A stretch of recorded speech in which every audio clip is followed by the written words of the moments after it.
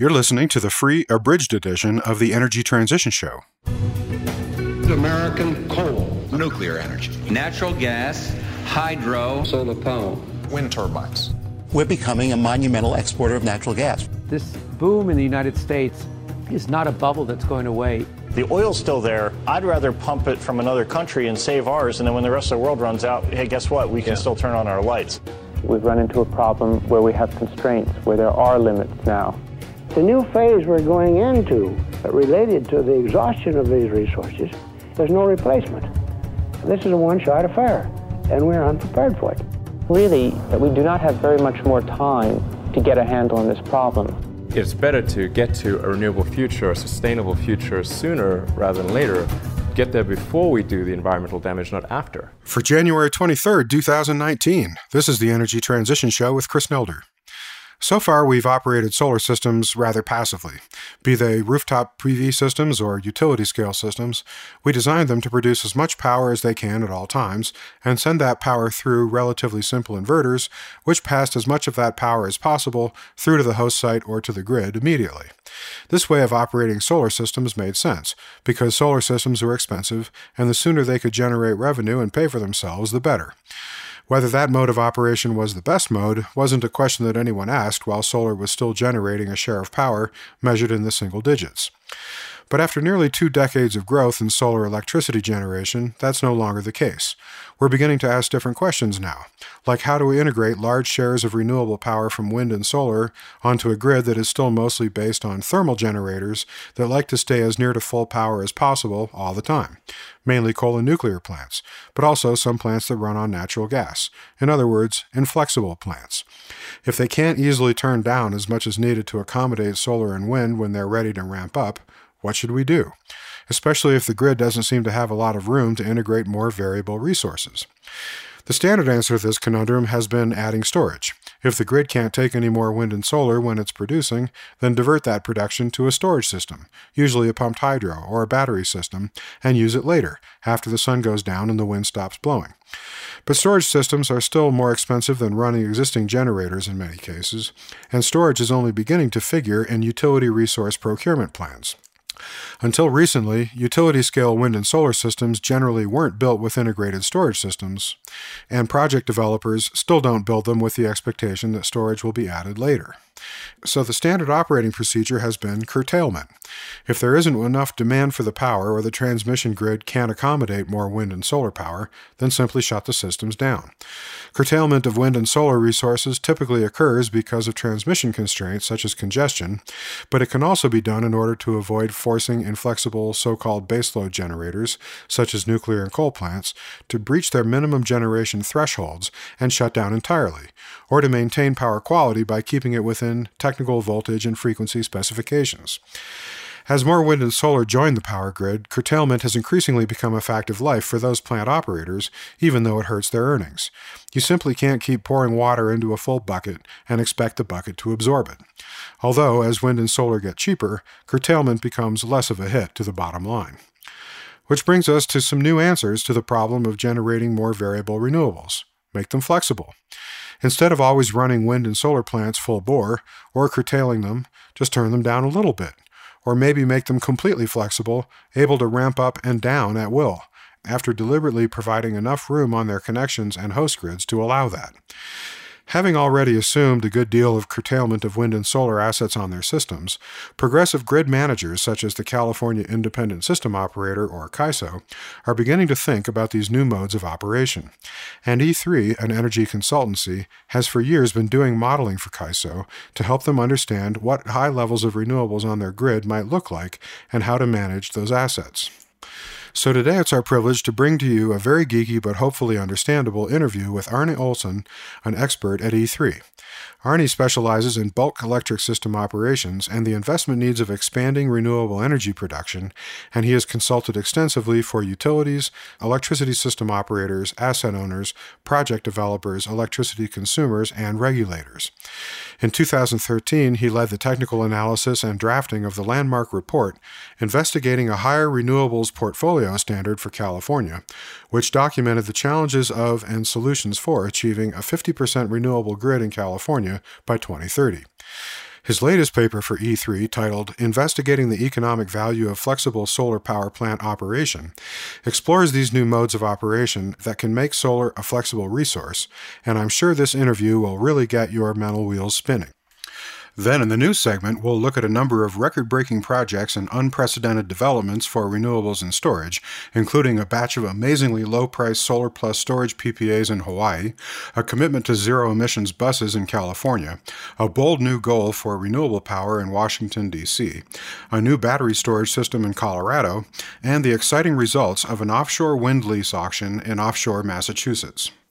But first, our interview with Arnie Olson, recorded December 10th, 2018.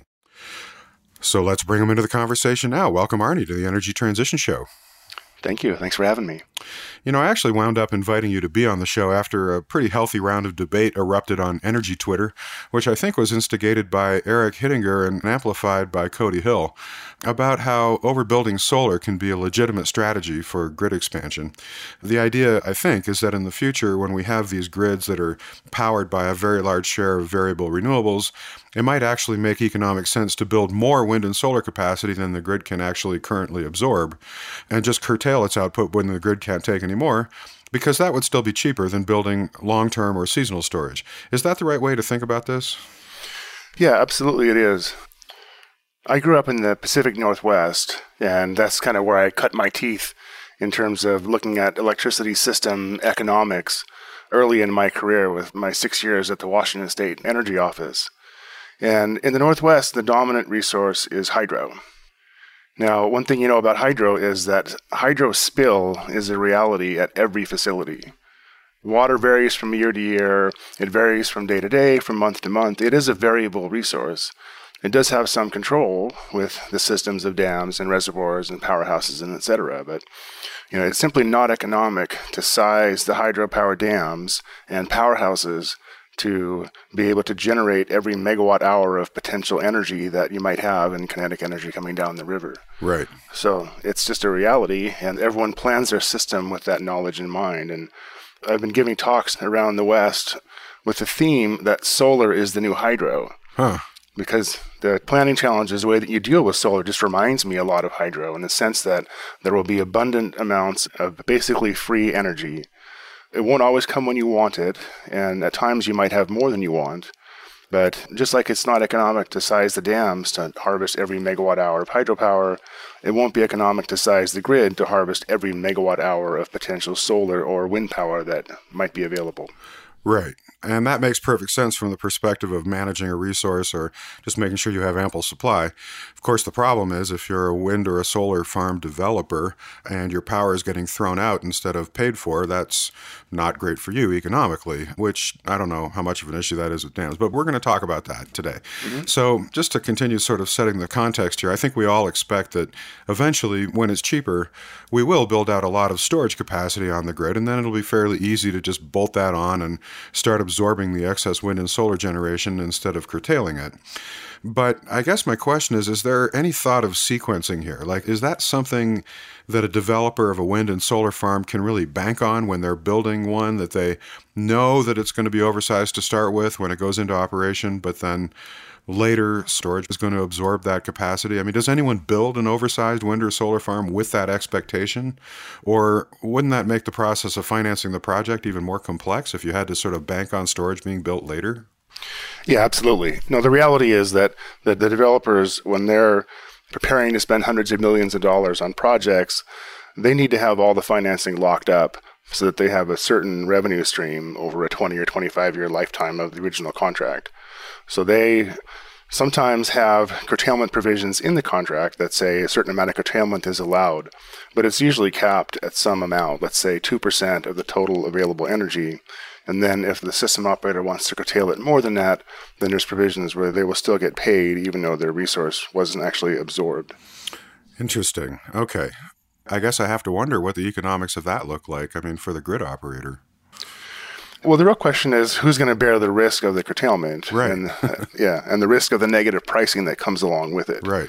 And so typically, when these long-term contracts are signed, there is a source of revenue that's at the other end of it.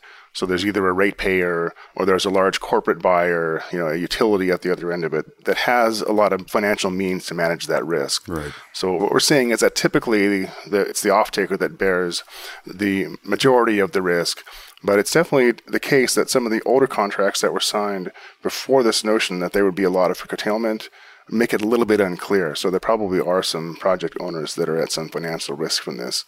I think going forward, everyone understands that this is a potential, and the newer contracts have provisions in them to deal with it. Oh, interesting. Okay, so the evolution of the contract itself and its sophistication developing over time is definitely a key factor here. Yeah, I mean, originally the only provisions for curtailment in the early contracts were just emergency. Right. Grid oversupply, force majeure, and no one gets paid when there's force majeure. Right. So this notion that there would be economic curtailment or pervasive curtailment is relatively new, but it's definitely on the minds of banks and developers, financiers, etc. Or even planned curtailment, I guess, is really what we're talking about here, right? Yeah, that's right. It's curtailment as a grid management, grid integration strategy, because the resource is being used in a way that's economic and beneficial to the grid, and they need to get paid, right? Right. Project development will grind to a halt if there's too much risk out there and people are losing money on contracts that they signed 3 and 4 years ago. Exactly. All right. So I think that this can get a little abstract. So I think maybe it would be helpful here to talk about an actual system and how excess wind and solar production are curtailed, and then how that's accommodated in system planning. So let's consider the California ISO, CAISO, which is the wholesale market and bulk power balancing area in California. Your company, E3, has developed a model called Resolve, which the California Public Utilities Commission, the CPUC, has adapted to explore various ways that the state grid might evolve and inform their efforts to develop an integrated resource plan, or otherwise known as an IRP. And I should note that this is actually a fairly unique process in California, because IRPs are typically prepared by distribution utilities to plan out their procurements, right? And not by an ISO or an RTO, that next level up, to give direction to the distribution utilities, IRPs, which is what's happening here. And now we've lost 95% of our audience. But carrying on, so for those who are still with us, in the quasi-IRP the CPUC is developing, which they call a reference system, they use this Resolve model from E3 to explore some of the constraints that limit the flexibility of the system and exacerbate renewable curtailment, as well as various ways of reducing curtailment, such as shifting the load of EV charging into the valleys or when there's excess power, or using pumped hydro storage to soak up the excess renewables that would otherwise be curtailed. And it finds that those measures which can reduce curtailment also tend to increase total resource costs. So let's dig into this a little bit, because I think it's not immediately obvious. So first, what are some of the factors that make curtailment cheaper than either right-sizing a wind or solar plant so that it will not be curtailed, or building in storage and flexible demand to absorb the excess? I mean, it's really just a matter of the cost-benefit trade-off. So everything that you do to reduce curtailment at the bulk grid level, typically, almost everything, costs money, right? There's either a capital investment that's required up front, or there's some ongoing payment that's required. And it's simply a matter of, is that amount of money that you're paying for that curtailment solution, is that more or less economic than slightly overbuilding the solar fields or the wind fields and throwing away a little bit of the energy? So it's simply a matter of cost-benefit trade-offs. And there is one solution that doesn't cost money. In fact, it saves money, and that's greater regional coordination, expanding the CAISO footprint. And that is one that they're pursuing through expansion of their energy imbalance market, and now looking at ways to expand that into the day-ahead market. So that is the one thing that you can do that saves money even before you think about solar curtailment. But almost everything else... Yeah, we actually discussed Western grid regionalization with Laura Wisland of Union of Concerned Scientists in episode 69. So, yeah, we've covered that in some depth. But I guess it makes sense, sort of on the face of it, that if you have to build in a lot of additional storage to absorb excess in order to avoid curtailment, that is going to drive up system costs. But then my next question, obviously, is what are the assumptions about what future battery costs will be that lead to that conclusion. And when I was looking at the CAISO IRP guidance here, I didn't find that data. I assume it's buried in the resolve model somewhere and, it wasn't exposed there. So what are the assumptions that we use here when we're assuming that adding battery storage is going to drive up total system costs to avoid curtailment? Yeah, so, I'm not going to be able to pull the numbers directly out of the model and from my head. Okay. And part of that is because the resolve runs that are public now were basically done about a year ago and wrapped up in February. And since then, storage costs have continued to decline. So typically, we're always scrambling for the latest data on storage costs and solar costs as well, because as solar gets cheaper, it becomes more and more economic to just simply overbuild.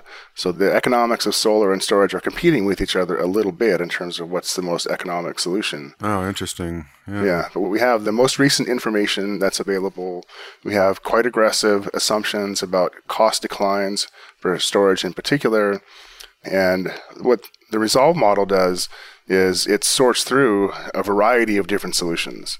So it will compare the cost of building solar at different locations, which might reduce the curtailment a little bit just due to the timing of the sunrise and sunset. It will sort through whether it's more economic to build wind, even though wind might have a slightly higher first cost than solar.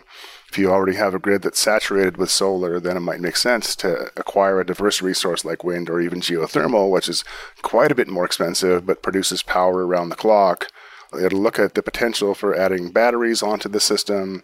It will look at pump storage. There's several different pump storage projects that have been proposed in California, which have slightly different characteristics than the battery projects. It can look at flexible EV charging, flexible loads, a variety of other solutions like that to help reduce curtailment. So it sorts through all of those things and finds the least cost optimal portfolio of solar plus storage plus wind plus whatever else to meet an RPS target or a greenhouse gas target, in 2030 or even all the way out through 2050. So it's quite a interesting and sophisticated optimization that sorts through all of those potential things and finds the least cost portfolio. Gotcha. Okay. And obviously that's going to be sensitive to assumptions and, you can caveat it all day long about how you think the grid is going to evolve or how you think costs are going to change over time or, what have you. Well, and there's always some curtailment in them. Okay. Even after it finds the least cost set, and it will add some storage. In fact, in our runs that we published for the CPUC, there were, I think, 3,000 megawatts of battery storage added by 2030. And that was on top of the mandate that California already has for 2,000-something megawatts by 2024. So it did find some battery storage as part of the least cost solution by 2030. But even with that, there's still 4 or 5% of the available renewable energy is still curtailed. Again, it's simply not going to be economic to build enough batteries to absorb all of the potential renewable energy. Or, per your earlier point, to flip that around, it's because solar is cheap enough that you don't really mind that curtailment. Yeah. And the cheaper it gets, the less you mind it. Right. Okay. Because, I think a lot of, in fact, just this morning on Twitter, I was having a chat with an energy guy about how much of a problem is curtailment. And, I think from a grid balancing perspective, some people think it's a big problem. Or they're worried that the future of solar is going to be imperiled by it just becoming too cheap. And I'm not really seeing that in this modeling. No, it's sort of like, you're a victim of your own success. You really don't get to a place where you're curtailing large amounts of solar until you have large amounts of solar on the grid to curtail. Right. So in our scenarios, we're fast forwarding 10 years or 15 years into the future where we have 50% of the energy in California coming from renewables. We're not anywhere near that today. We're only at 33%-ish today. So after we build 10,000 or 15,000 megawatts more solar, then we will have a significant amount of curtailment happening during 10% of the hours, let's say, of the year in California. Is that a crisis? Is that a problem? I wouldn't define it that way. I think it's a function of the least cost way to serve load with that amount of renewables on the grid. Well, if that's the case, then what's your view on this so-called value deflation argument, which I actually think should be called a price deflation argument, that eventually solar gets too cheap to finance additional solar? I don't know that I understand that. The cheaper the solar is, then the cheaper it is to build a power plant out there, on the ground somewhere. The less revenue the developer needs from the market. So the question then still becomes, is there enough revenue available in the market to be able to finance the plant? The revenue will come from displacing fossil generation on the margin in the energy market, maybe providing a little bit of capacity value, but then also from the REC value. And the REC value would get exactly to these questions of how well does the solar fit on the grid relative to other renewable resources, wind and geothermal, etc. If you have to meet X percent of your load with renewables, then those are your choices, wind, geothermal, solar. Right. And the cheaper solar gets, the more of an advantage it has in that race. Then the countervailing factor is, as you get more and more solar, the grid becomes saturated, and so the value of the solar also declines. Right. And I guess that's where this argument goes. They're saying, as the actual price of power from solar paid out, through a PPA or whatever, continues to decline, perhaps it gets to a point where there's just not enough revenue to justify putting up the money to build another solar plant. Yeah, no, then that's fair enough. I mean, saturation is real. And solar is more subject to this than wind, just because wind, the patterns of generation are more chaotic. It's more variable. Throughout the year, you'll have some hours of high wind and some hours of low wind. With solar, you pretty much know that in 25% of the hours of the year, that's when the vast majority of the production is going to be concentrated. Right. And so it happens more quickly. It's easier for everyone to see and understand the phenomenon. Mm-hmm. And it definitely is the case that as more and more solar gets added to the grid, the value of adding additional solar declines. And so then it just becomes, how fast does that decline happen? What's the relative cost difference between solar and the competing technologies like wind and geothermal, the relative availability of those? And then at what point does it make sense to start adding batteries to the solar to help move the energy around and make it more valuable? And how does that compete with wind as a standalone resource, or maybe even wind with batteries?